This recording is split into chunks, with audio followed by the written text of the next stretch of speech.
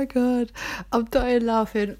Some of the things people write on TikTok, they're so funny. They are so funny. Dying laughing. It reminds me a little bit like when YouTube started. It's like a little bit of the Wild West. That's kind of like why I like TikTok. It's not been kind of like it kind of takes these things, these social media, it takes them a while to kind of clamp down on shit, you know. And whilst that's happening, absolute chaos is going on in the meantime.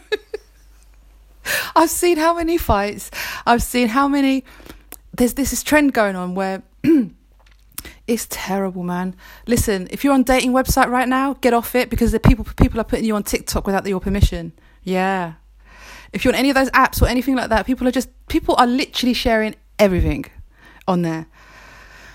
It's entertaining. I can't deny it. It's entertaining. But I wish I could choose a bit more rather than just get... I like the random For You page. It's great because we choose a lot of our own stuff. So it's nice to have that choice taken away for a bit.